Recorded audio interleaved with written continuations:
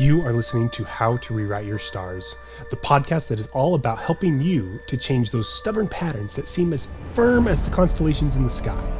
Here, you'll find people just like you, sharing their stories of triumph, courage, and hope, how they were able to rewrite the stars in their own life. This is the show for you if you've been looking for that person who overcame, whom you can relate to, or if you're looking for the tools to be able to change your own story. I'm your host, Benjamin Fincher, a life coach and mentor who's been working on self-mastery since I was 9 years old. Join me now as I welcome another phenomenal guest to have them share their story with us today. Today's episode is sponsored by Starlight Mentoring. Welcome back to another episode of How to Rewrite Your Stars. I'm your host, Benjamin Fincher, joined today by Linda Bewley. Did I get your last name right there? That was close. It's Beaulieu. Unless you're French, you're not going to get it right. Okay.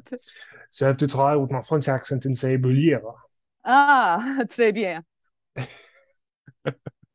I can do the accent, but I don't know the language. So I can sometimes convince people that I speak French because I'm just like, oui, oui, madame, monsieur, estamos hablando en español, tratando de convencer personas que hablan francés. That's very good, actually. And it's a seamless transition from French into Spanish. Awesome. So Linda Beaulieu. Correct. Excellent. Well, Linda is a mom to 3 sons. She's a wife and co-founder of Abundant Forest Life. And she's been living in the forest and traveling to see the beauty the world has to offer, which has led her family to live the life of their own making while exploring the natural world. That's something that I've loved the concept of for quite some time. At least, living out and about. One of my first mentors, actually Greg Denning, who I just had on the show a couple weeks ago, he and his family, when I first came across him, was living in Costa Rica, just traveling the world, teaching their kids. And I'm just like, you can do that? And, this is 7 years Yes, ago, and you can. I'm like 18 taking a class from him, learning about, how to personal leadership. And I'm just like, what? And, I hit 18 years old without knowing that was something that like you could do. And then I'm just like, Yeah. what? And I keep coming across people who are doing stuff like that. And, I'm not quite familiar with the way your family does it. It seems like you're more get out into nature. But I was just like, this is so cool. Yeah, it's really about living life with your family in a totally different way than I was raised to believe was possible, you know. And it's for us, it's all about nature because I think that as humans, we need to be connected with nature. And I Mm-hmm. wanted to raise my children to know what this, to be able to interact with animals and to be able to watch the bees and watch the seasons change in all different places because that connection is crucial to our health, quite frankly. Yeah. But it was a challenge to make that a reality because I didn't know it was possible, just like what you said. Yeah. So tell us a little bit about your story. Like, at what point did you come across this idea? When did you like say, "Hey, let's go do this"? Wherever is a good starting point. But I'm just Yeah, that's curious, interesting. somebody that comes across this, where do they start?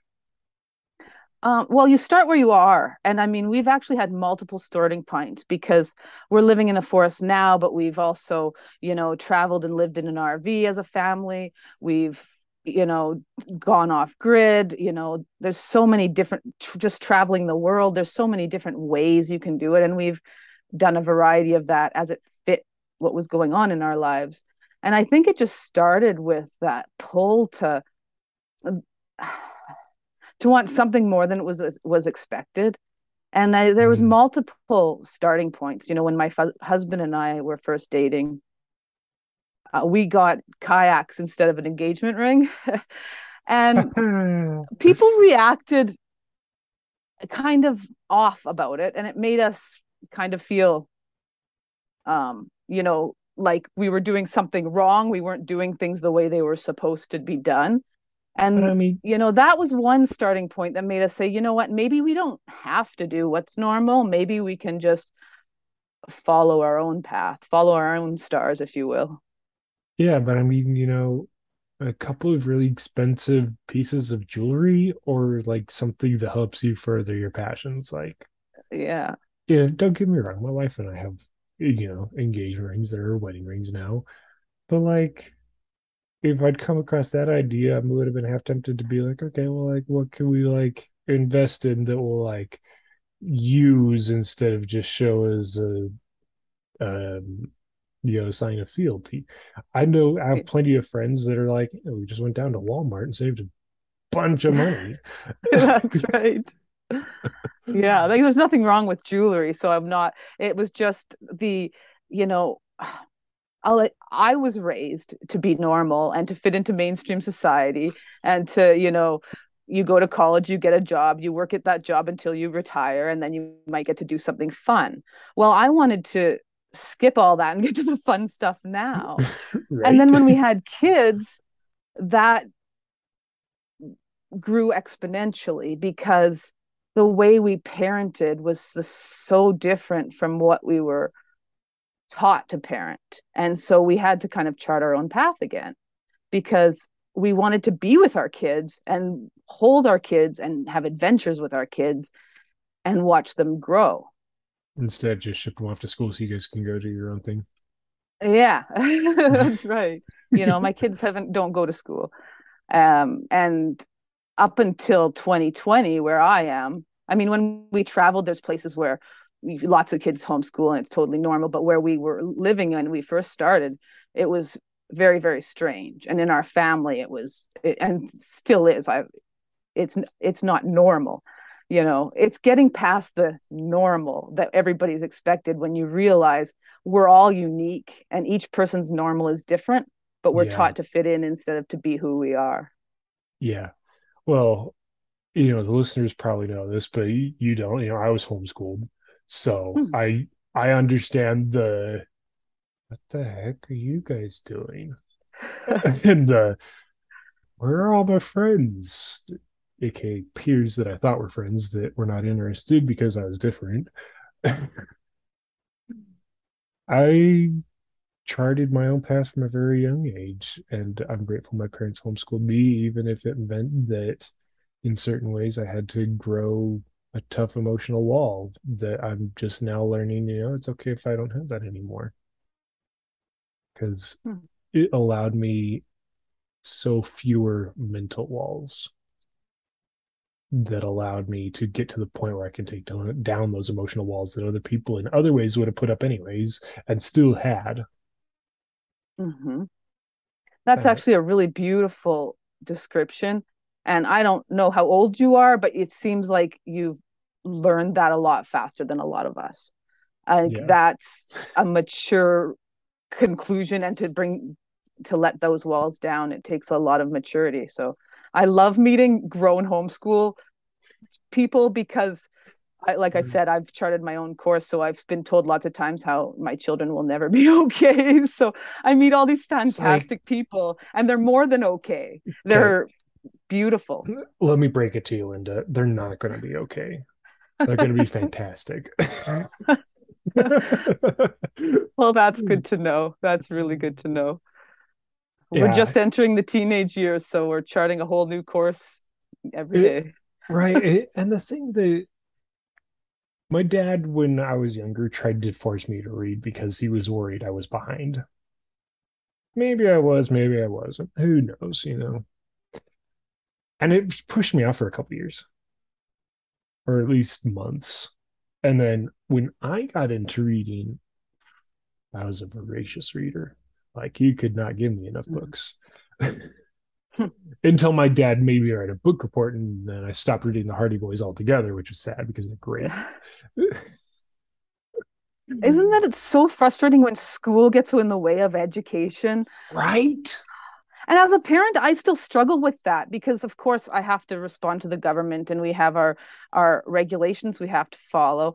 But I still struggle as a parent because I was brought up in this public school system and come from a long line of educators. And so I have to really break that and say, okay, if I'm ruining my kids' love of reading by making them write a report about it, I'm totally failing.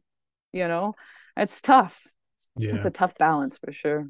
And at this point, obviously, I'm 25 and my wife and I don't have kids yet. So, obviously I haven't started the journey of teaching my kids yet. Um, but I like thinking about it so that I'm more prepared when it comes. And as we're talking here, I'm like, maybe you just got to enlist your kids and be like, hey, so like, here's these requirements that we don't really have control over. Let's just like cross them off real quick. You guys do whatever after that. We kind of literally do that. Like they know that's what the government requires them to learn. And also, I mean, now that they're teenagers, if they want to go into certain post-secondary education for their own interests, then they have to have certain, they have to be able to fill certain qualifications, and that's why they're doing it. But then our focus is on what they love to do, and Right. and getting out in nature, and we really focus family time. And I love spending time with my kids. Everything we do together is fun. Yeah. Yeah, I feel like I should put a chime in here for listeners. It's a different podcast already as far as mentality, but I'm not saying to not educate. I'm not saying to try and screw the system and like I'm trying to say, the system maybe doesn't have it right. And so it's okay if we don't exactly follow what it says because it's not actually helping. Like compare people, take an average 25-year-old and take me, look at us and say, on average, which is the more equipped for life one? Everyone will make their own judgment. Yeah. Yeah, I'm still not it's making a lot of money because I haven't figured my business out yet, but I'm going to. And then I'm going to be making a lot more money than people with their college degrees have.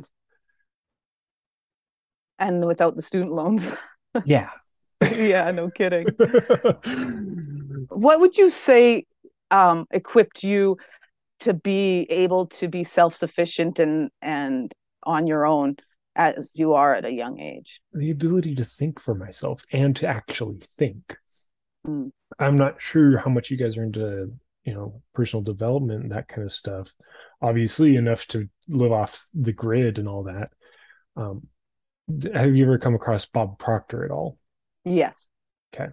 So one of the things that he says that I love, and I think he's quoting somebody else. He says, "Very few people think. We confuse mental activity for thinking."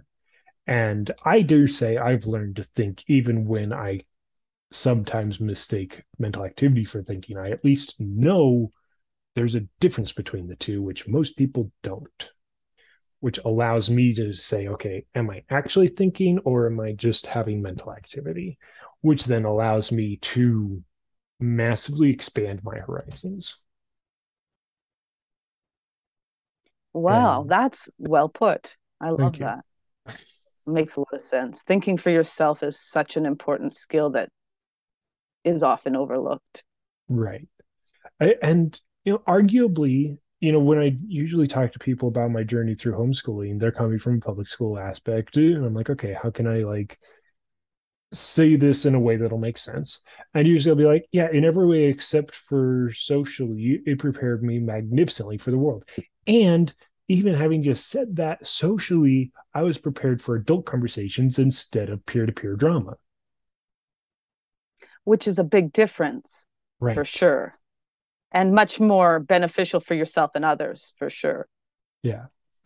Because, like I just mentioned a couple minutes ago, sure, I had to build up emotional walls to protect myself from the weird looks and the judgment and the this, that, and the other people were giving me because, oh, you're like, you don't go to school? Like, what do you do all day? I play video games. What do you do? I literally play My video older games son would love you for saying that. all day That's growing great. up. And then I finally was like, oh, this isn't where life's at. Okay. I can like cut down now and like go live life. I still play video games, just not nearly to the level I did as a kid.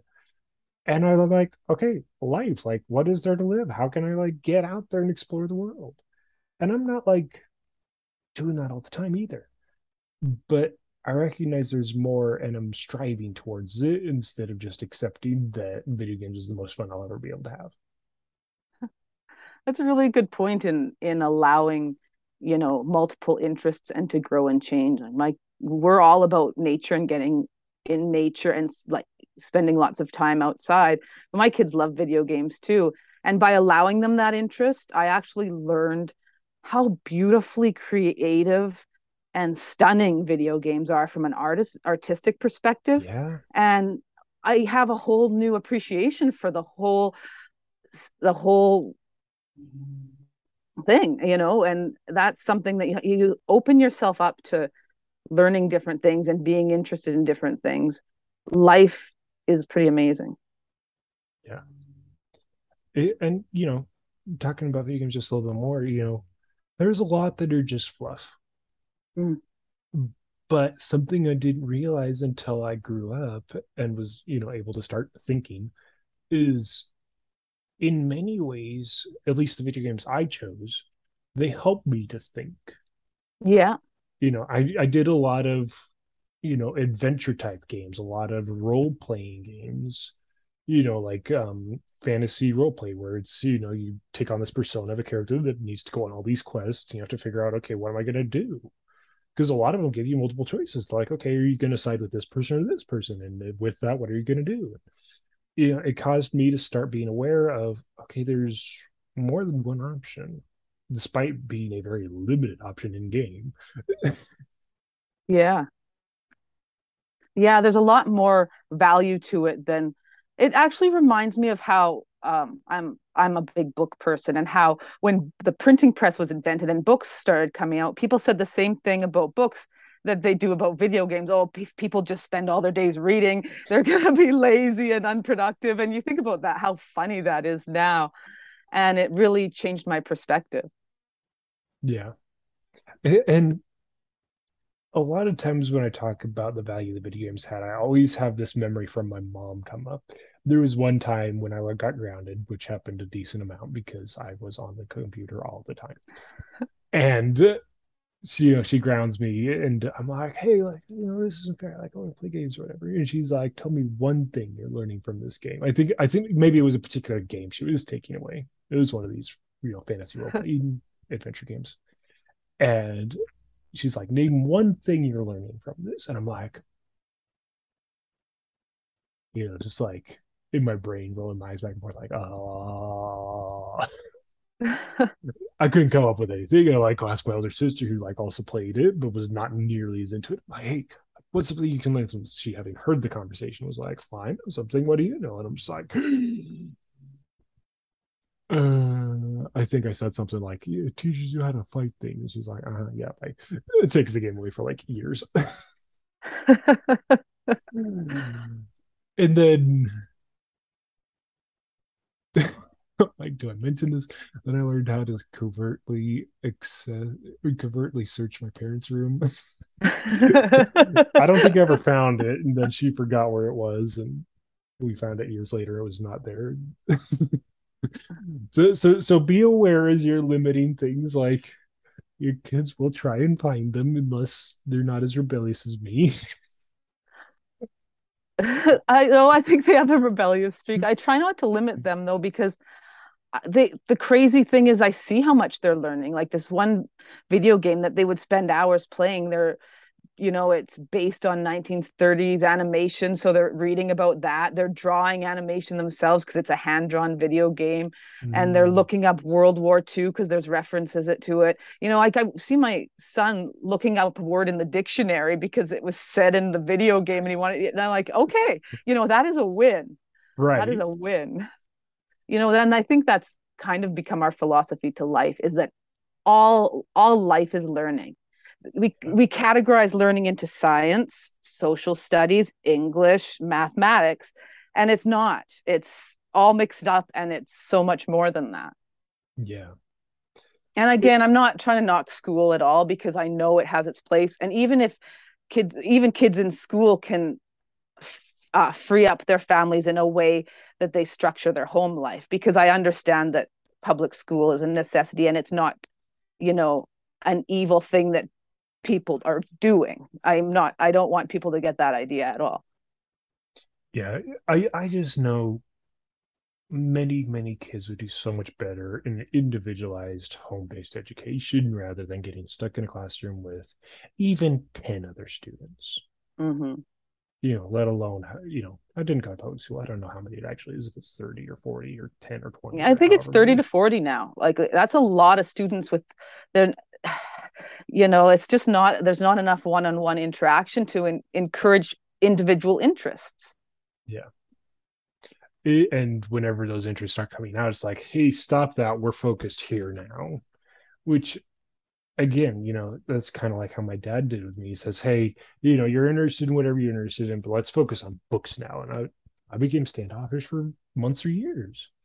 And then I finally gained my own interest for it, and boom, firecracker, just or cannon or whatever. I just blew off towards it. It was like, let's go. Yeah, and And I've learned that you're only going to really learn something if you want to learn it. oh If yeah, you're force fed something because you have to regurgitate it for a test, you just don't retain the knowledge and it's irrelevant to you. we've got a perfect example of that. Okay, math time. How much is 30 divided by 2? 15. No, it's 17. Okay. How? Because when you take a 30-pound block of cream cheese and you divide it into 2-pound blocks, you end up with 17. Or at Okay. least that's what happened to me one day when I was at a restaurant measuring it out, not being super precise. And so I'm like, oh, haha, I got out of 30 pounds, 17, blocks of cheese. And so I asked one of the gals up at Grill, because, I'm prepping in the back. I asked one of the gals up at Grill, and she was, I don't know, 23 or something. Um, maybe even only 20, I'm not sure. But I'm like, hey, how much is 30 divided by 2? And she's like, oh man, like it's been a while since I've had to do anything with math. Like that's, I graduated high school, like last year, 2 years ago. And I'm just like, I don't know what I actually did, but in my mind, I could only give her a blank stare. I'm just like, you have got to be kidding me. You know so little math. You don't know 30 divided by 2, and you supposedly graduated your classes. Wow. And I don't think it was her fault. No. I think it was presented in such a way that she could not stand to be there. And to And not so her even brain like turned off any stop to learning. think about it. Yeah, like to not even be able to think for a minute about what the answer would be. To just And say, she "Oh no, just I gave can't up do that before, because I'm not yeah, being." Wow. she just gave up before even trying.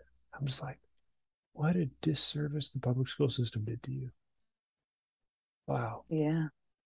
I was trying to make a joke and she couldn't figure it out normally so I could make the Oh. punchline. I was like, wow.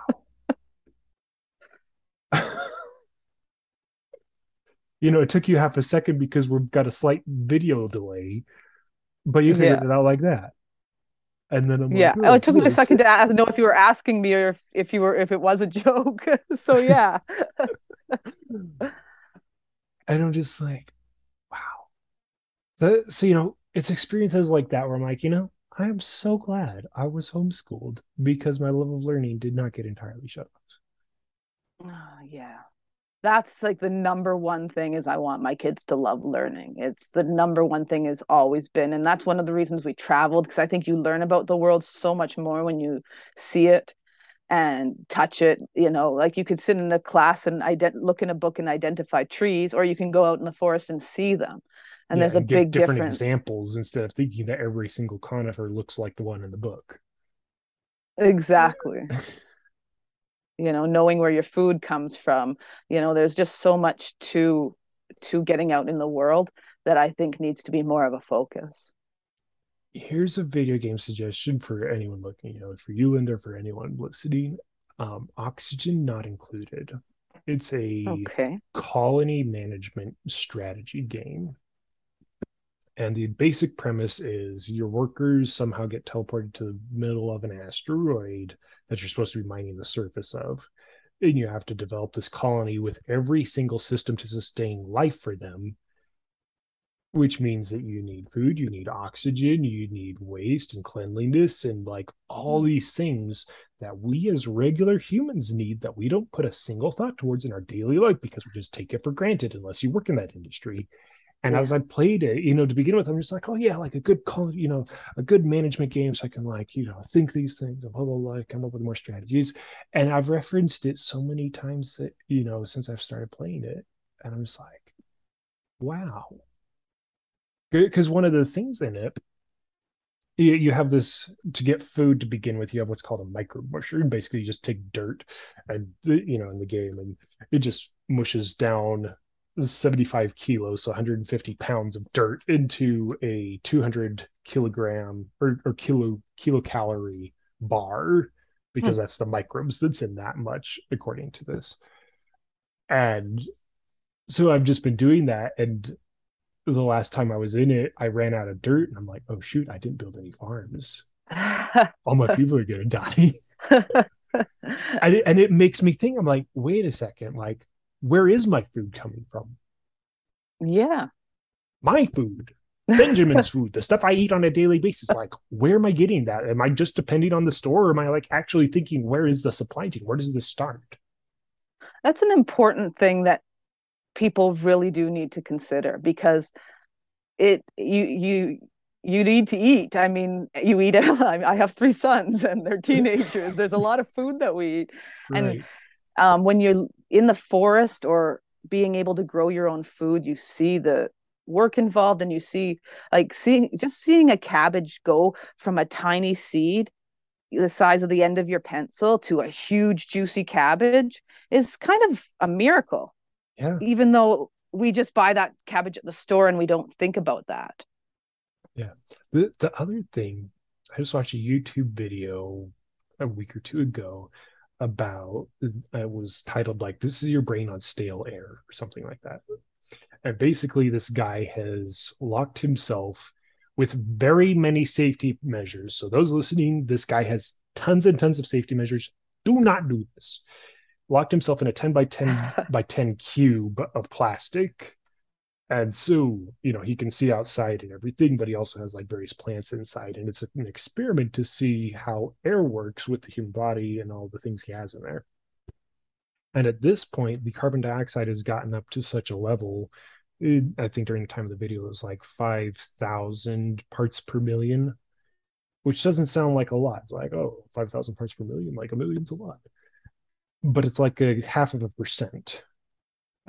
um and his brain is not working correctly anymore.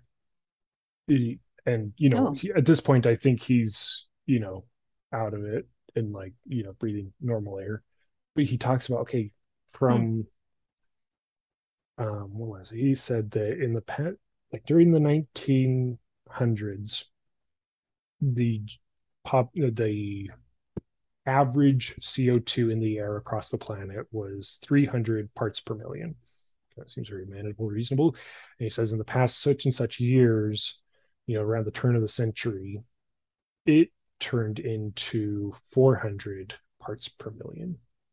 And that in many places, your room or a classroom or a hospital or just other places that are not well ventilated, a shopping mall, they can get up to 500, up to, even 1,000 parts per million. And at that point, your cognitive function going to from 400 parts per million to 500 parts per million goes down like 20 to 8 or like 10 to 18%. Your cognitive function decreases. Wow. Yeah. That's crazy. You take that up to 1,000 or a couple thousand in a very unventilated space where people are just breathing and not realizing. Yeah. Plant And a tree. right. And I take this back to that game and just like, whoa, like this game was like, and that was a long spiel about oxygen and carbon dioxide, but like, you know different things you can learn about what applies to you. After I watched that video, I'm like, okay, we opening up all the windows in the house. Yeah. We're getting some Well, fresh air in here. that's exactly right. When you realize it literally affects how you function. It's pretty crucial. Oh yeah. And so I'm not going to panic about it, but I'm going to be aware now and be like, okay, I'm going to make sure that we air out our house. I'm going to make sure we air out our cars. I'm going to make sure we air out, wherever it is. If I'm in a certain area, I can now become aware, okay, if I start to feel like a headache or feel nauseous or whatever, and it seems out of the blue, maybe there's too much carbon dioxide in the air. Time to go for a walk in the Go for a walk forest. and Time get to some get some breath. fresh air. Yeah. Yeah, definitely. And, watching space movies like Apollo 13 has also brought up questions like that, just not to this level. And I'm just like, wow, it's crazy. Yeah, we take our lives for granted, that's for sure. Yeah. And also, like, here's the big mind blow moment. According to science, we live on the only blue sphere in the entire cosmos that we have observed right now where you can walk outside and breathe Wow. without a spacesuit. You think we'd take better care of it? Right. You know? Wow. I didn't think it was going to go here. I thought we were going to talk about getting out into the wild. Well, it does. That brings us back to that because when you get out in the wild and you spend a lot of time in the wilderness, in the forest, out in nature, you actually connect with the world that we live in and you do take care of it better because it's not something separate that's there to serve you. It's something that lives and breathes with you. And the trees have so much to teach us. Oh, We yeah. just have to stop and listen. Yeah. I got thinking about it. I think as I was inviting you to be a guest, I'm like, man, what has getting into nature done for me? I remember my scouting years and all the camp outs. It's super great just to connect. And I always lamented that my parents never really took us camping. They kind of stopped when we got rained out and it went through the tent. Yeah. Yeah, it's easy to get struggle as parents because getting out in nature with kids requires a lot of juggling. Yeah. And with life and everything that's going on, it can feel too hard. Or if you were never out in nature, you might be, too nervous or not, you don't know how to do it. So it's tough, but it's worth the toughness and it's worth prioritizing because it's as essential for your kids as drinking water, I think. I am not a doctor. I'm curious if you have any recommendations for somebody like me that knows getting nature is super great, but is somewhat irrationally afraid of like ticks and spiders and other uncomfortable little critters. I understand because I was the same way. I used to be terrified of spiders. I still don't specifically like centipedes, but actually, spiders have become my friend because I've learned that if there's spiders, there aren't any mice. If you see spiders around, there's no rodents because rodents eat spiders. So I'm always, and I can't stand rodents. So I love spiders. But as for advice for people who are nervous and uncertain, you know, um, be aware of the dangers, of course, but also don't be afraid to get out. Start with your local nature preserve. A lot of cities have incredible urban forests and parks.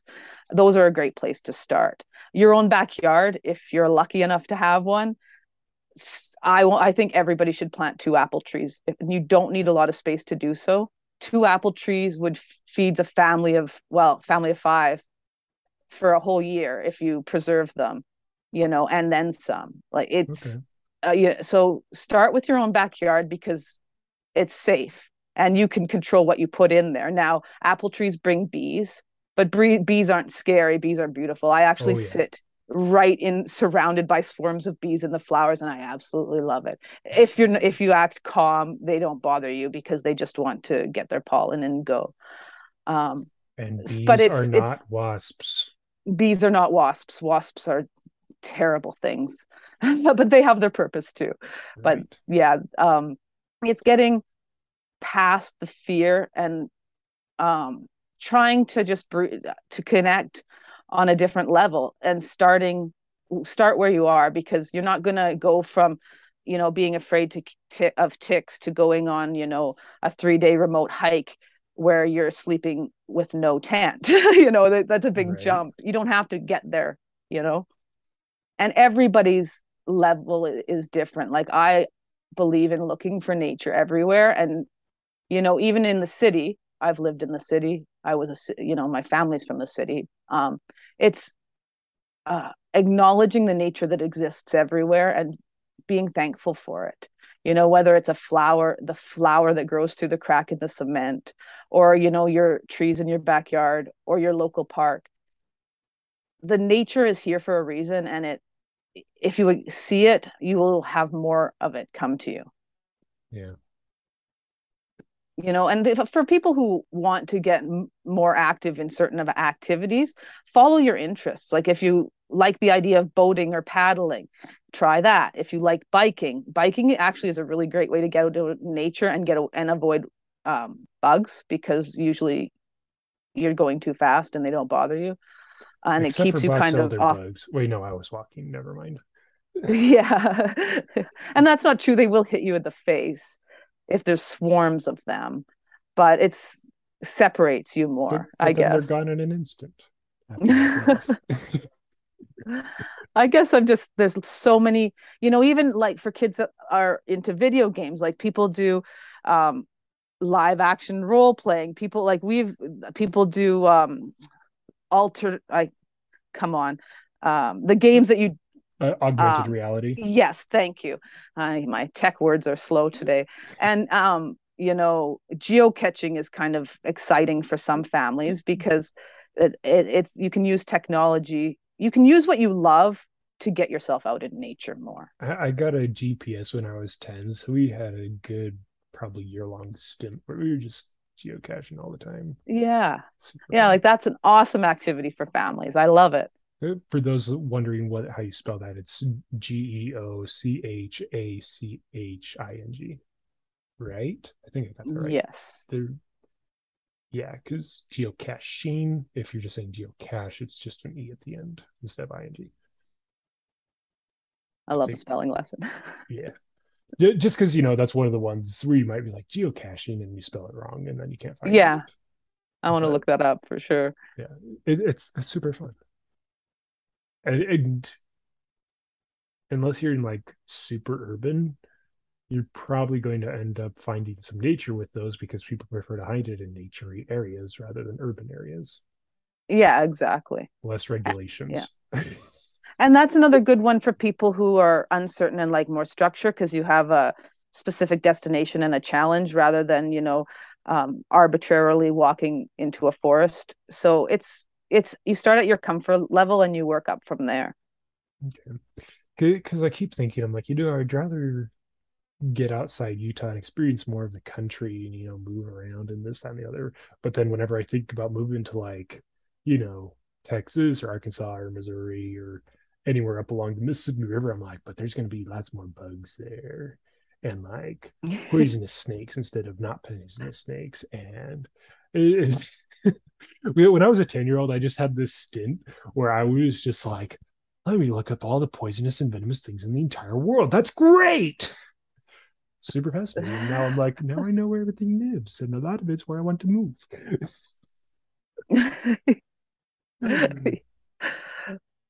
The problem of too being too well educated on a topic, you could Right. just paralyze yourself with fear.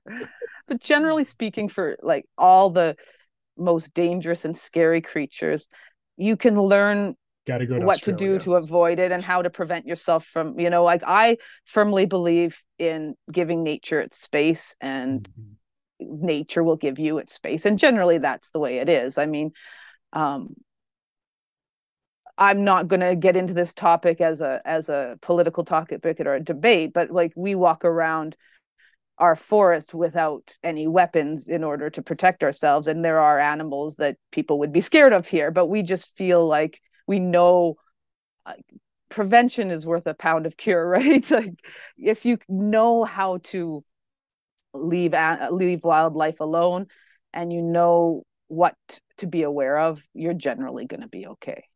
Yeah. Now, I will caveat that to my children are older now. When they were little, they were not out of my sight in the forest. So when you have little kids, there's more to be aware of because little kids aren't able to understand safety themselves. But that doesn't shouldn't stop you. It just should make you more aware. Right. And I remember, homeschooling, my mom would take us on tons of field trips, all over the place. We'd get with a group and go on a hike, or we'd go see this, state park or national park or this monument or the other.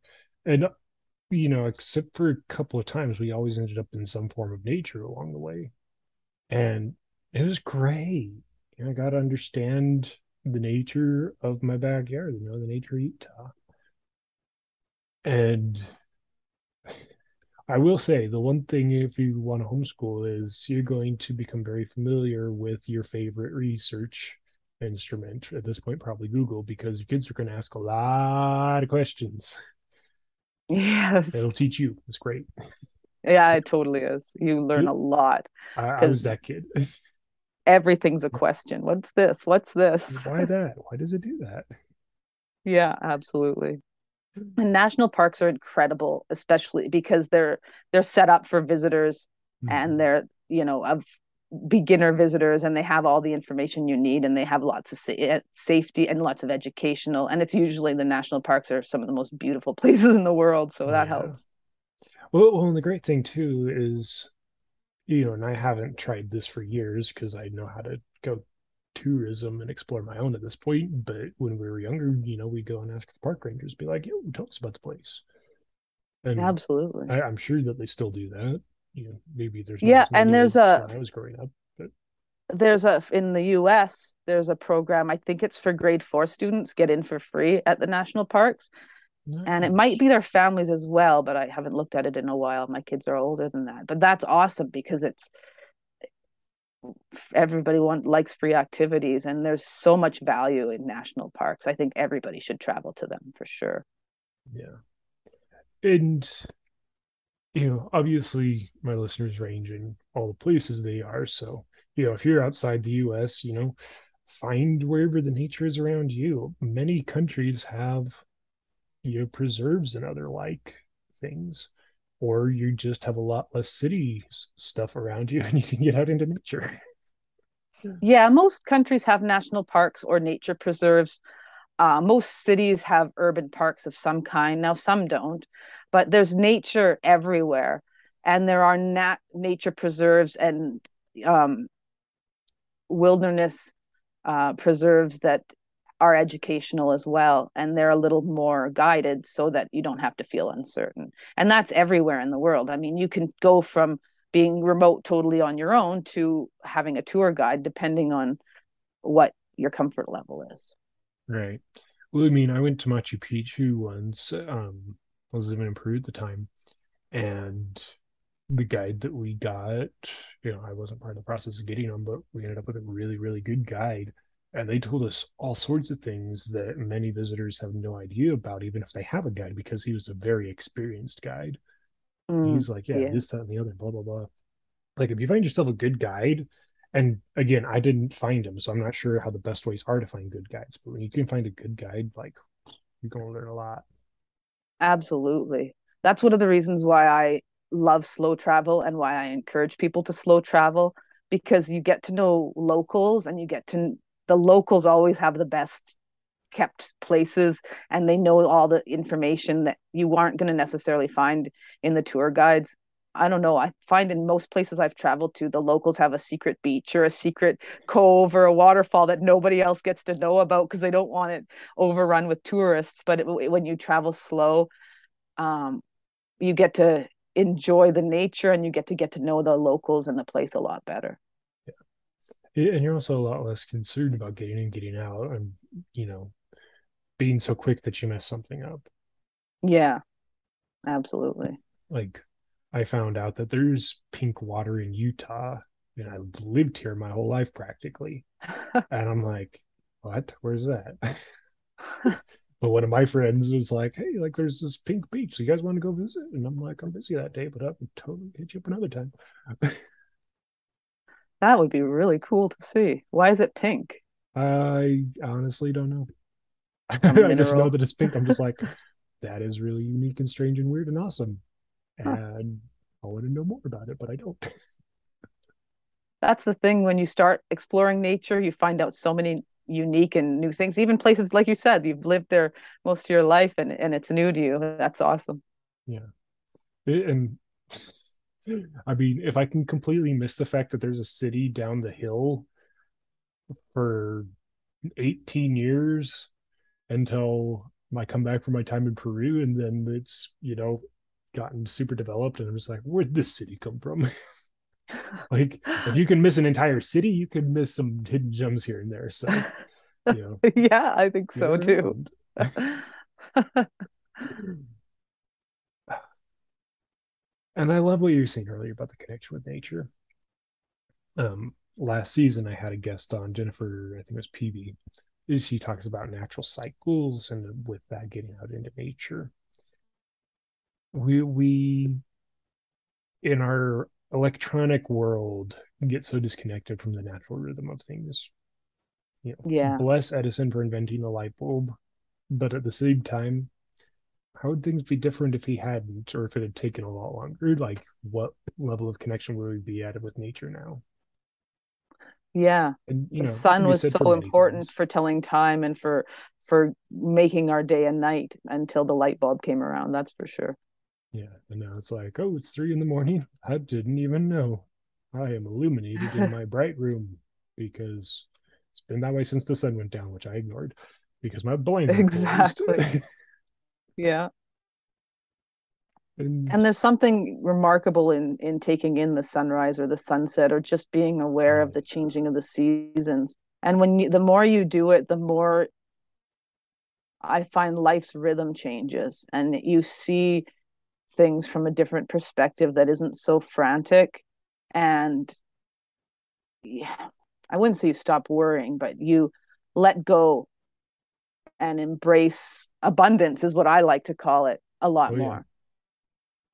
Yeah, Well, you look at nature and you only see abundance. that's right. There's no failure. There's only steps. There's only different stages. Yeah. You could say, "Oh man, that tree got struck by lightning. It's a failure." It's like, nah, man, that tree is now, this and this and this and this and this. It's now a home for these type of animals, and all this can happen. And you know, And it feeds the other trees. And actually, the roots are connected. So they actually sometimes keep each other alive and send food to the ones that aren't getting it. And there's a whole universe in forests that it's an abundance. There's enough for everything, and there's more than enough to go around. yeah, and because of all the nature, we have an abundance of oxygen. And so when you take That's a right. breath, there's another ready to be taken. There's an abundance. And then the trees breathe in that carbon dioxide you just expelled, and you breathe in the oxygen. And it's a cycle. It's like a heartbeat. It's almost Yeah, like the world's alive. yeah, exactly. Yeah. And I don't think we spend enough time really feeling that heartbeat and being grateful for it and appreciating it. Well, and even just the sunrise, Yeah. super regular. It's a heartbeat. Yeah. The world revolving. I And the remember. changing of the seasons, the darkness of winter that brings, always know the darkest day of the year, and then we celebrate the coming earlier dawn, which leads to spring, and Mhm. it's such an incredible cycle. It's really inspiring. Wait a second. Fall equinox was like 3 days ago. It was. I missed that. Happy fall equinox. Happy fall equinox. Now all the listeners can know when this came out because it's going to come around. It's going to air Oh, about that's the time true. of the That's true. solstice in winter. And then we'll really celebrate because we're moving back To the closer to the light. sun. In Canada, the winters get cold, so we I guess it's interesting because you see the four seasons so strikingly. Yeah. Um, but it's also, you definitely celebrate the oncoming spring. Yeah. And at the same time, I think it's important we celebrate the winter because otherwise the heartbeat wouldn't happen. Yeah, At least not the way it does. that's right. Exactly. Obviously it's a time for levels of grief and mourning and sadness because that which was is no longer. But there's also the hope of the spring coming, which leads to the summer. Yeah. And it's a kind of like the pause between the breath, like a period of rest Yeah. because everything is blank. I mean, we get snowed in here so that it's like a big snow comes, we get, 4 or 5 feet of snow and you can't go anywhere and everything is super still and quiet. And Yeah. there's a peace to it Yeah. The because you can't you're where you are and that's where you stay. and the stillness. Yeah. Stillness after fresh snowfall, and you go outside and the sun's glaring off the snow, and there's nothing moving, and there's almost a musical tone in the air. Yeah. It's beautiful. It's a feeling you can't recreate anywhere else. And the air is alive with that music. Amidst the death and snow and cold of winter, there's Yeah, still life. it's incredible. Yeah, if we can see abundance, when it's minus 40 and you have to dress a certain way or you'll die, there's still abundance there. And it's an important part of the cycle of life. Yeah. At minus 40 when Celsius and Fahrenheit finally agree. Oh, yes, exactly. It's the only time I don't have to convert.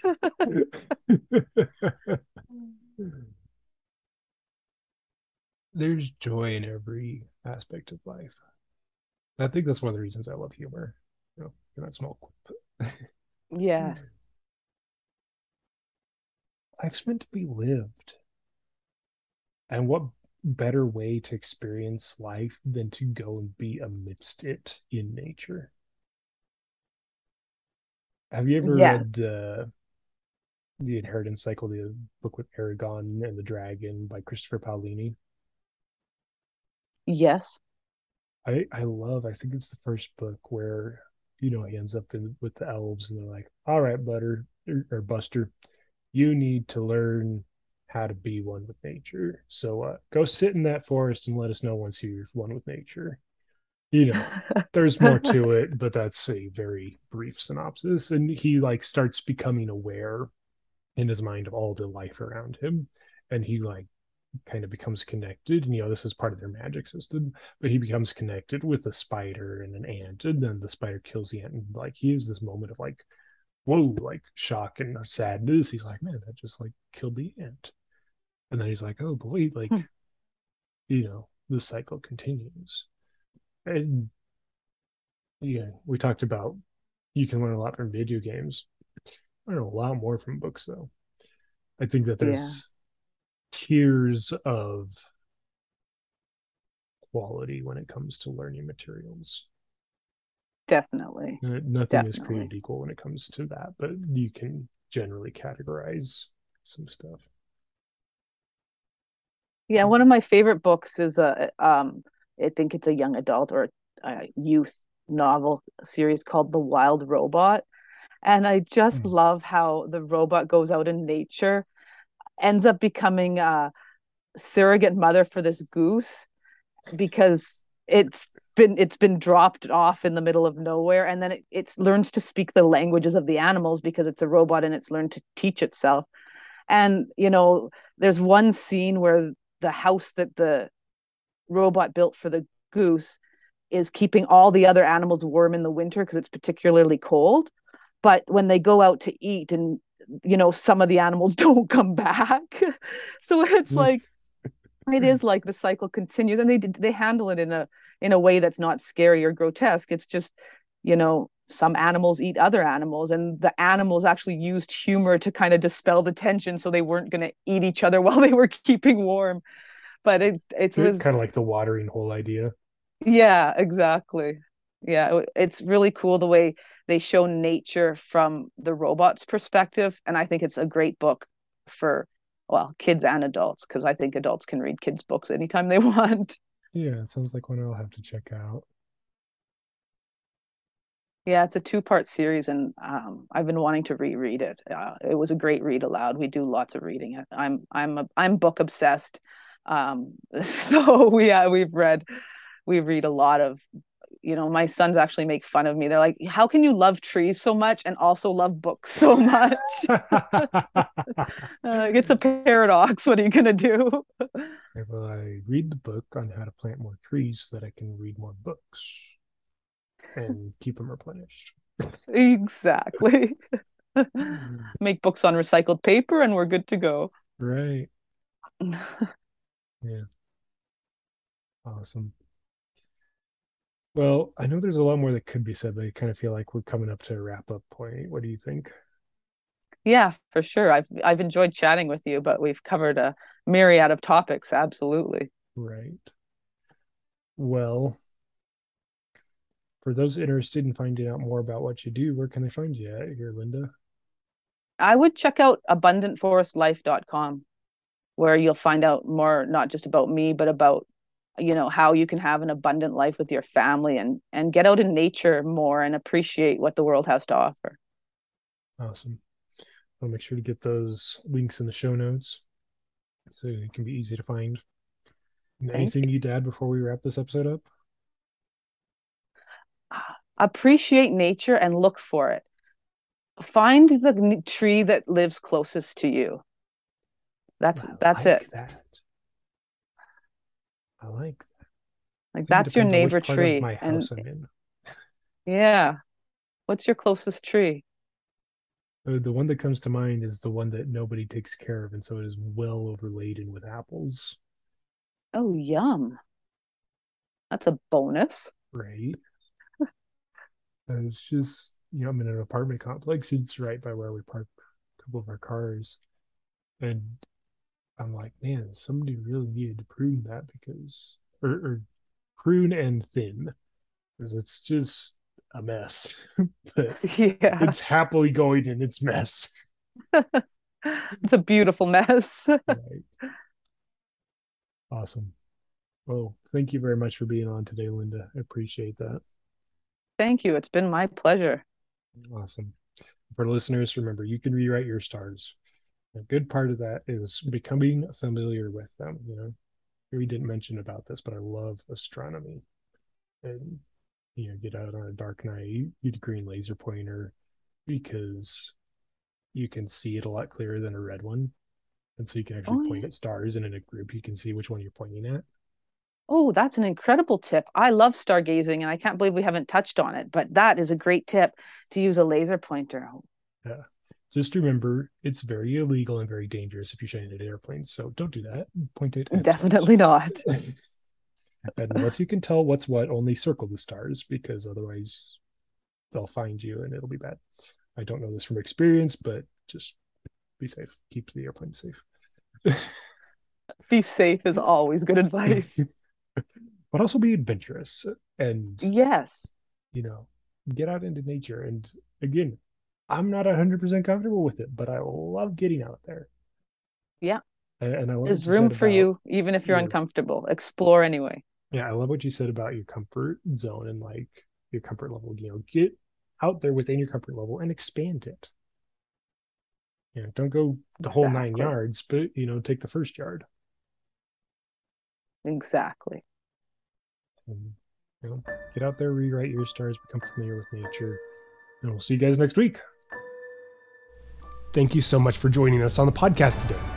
I hope that you've been able to gain that missing piece or get that gold nugget you've been needing to continue rewriting your life how you want it to look. Until next time, I'm Benjamin Fincher, helping you to rewrite your stars.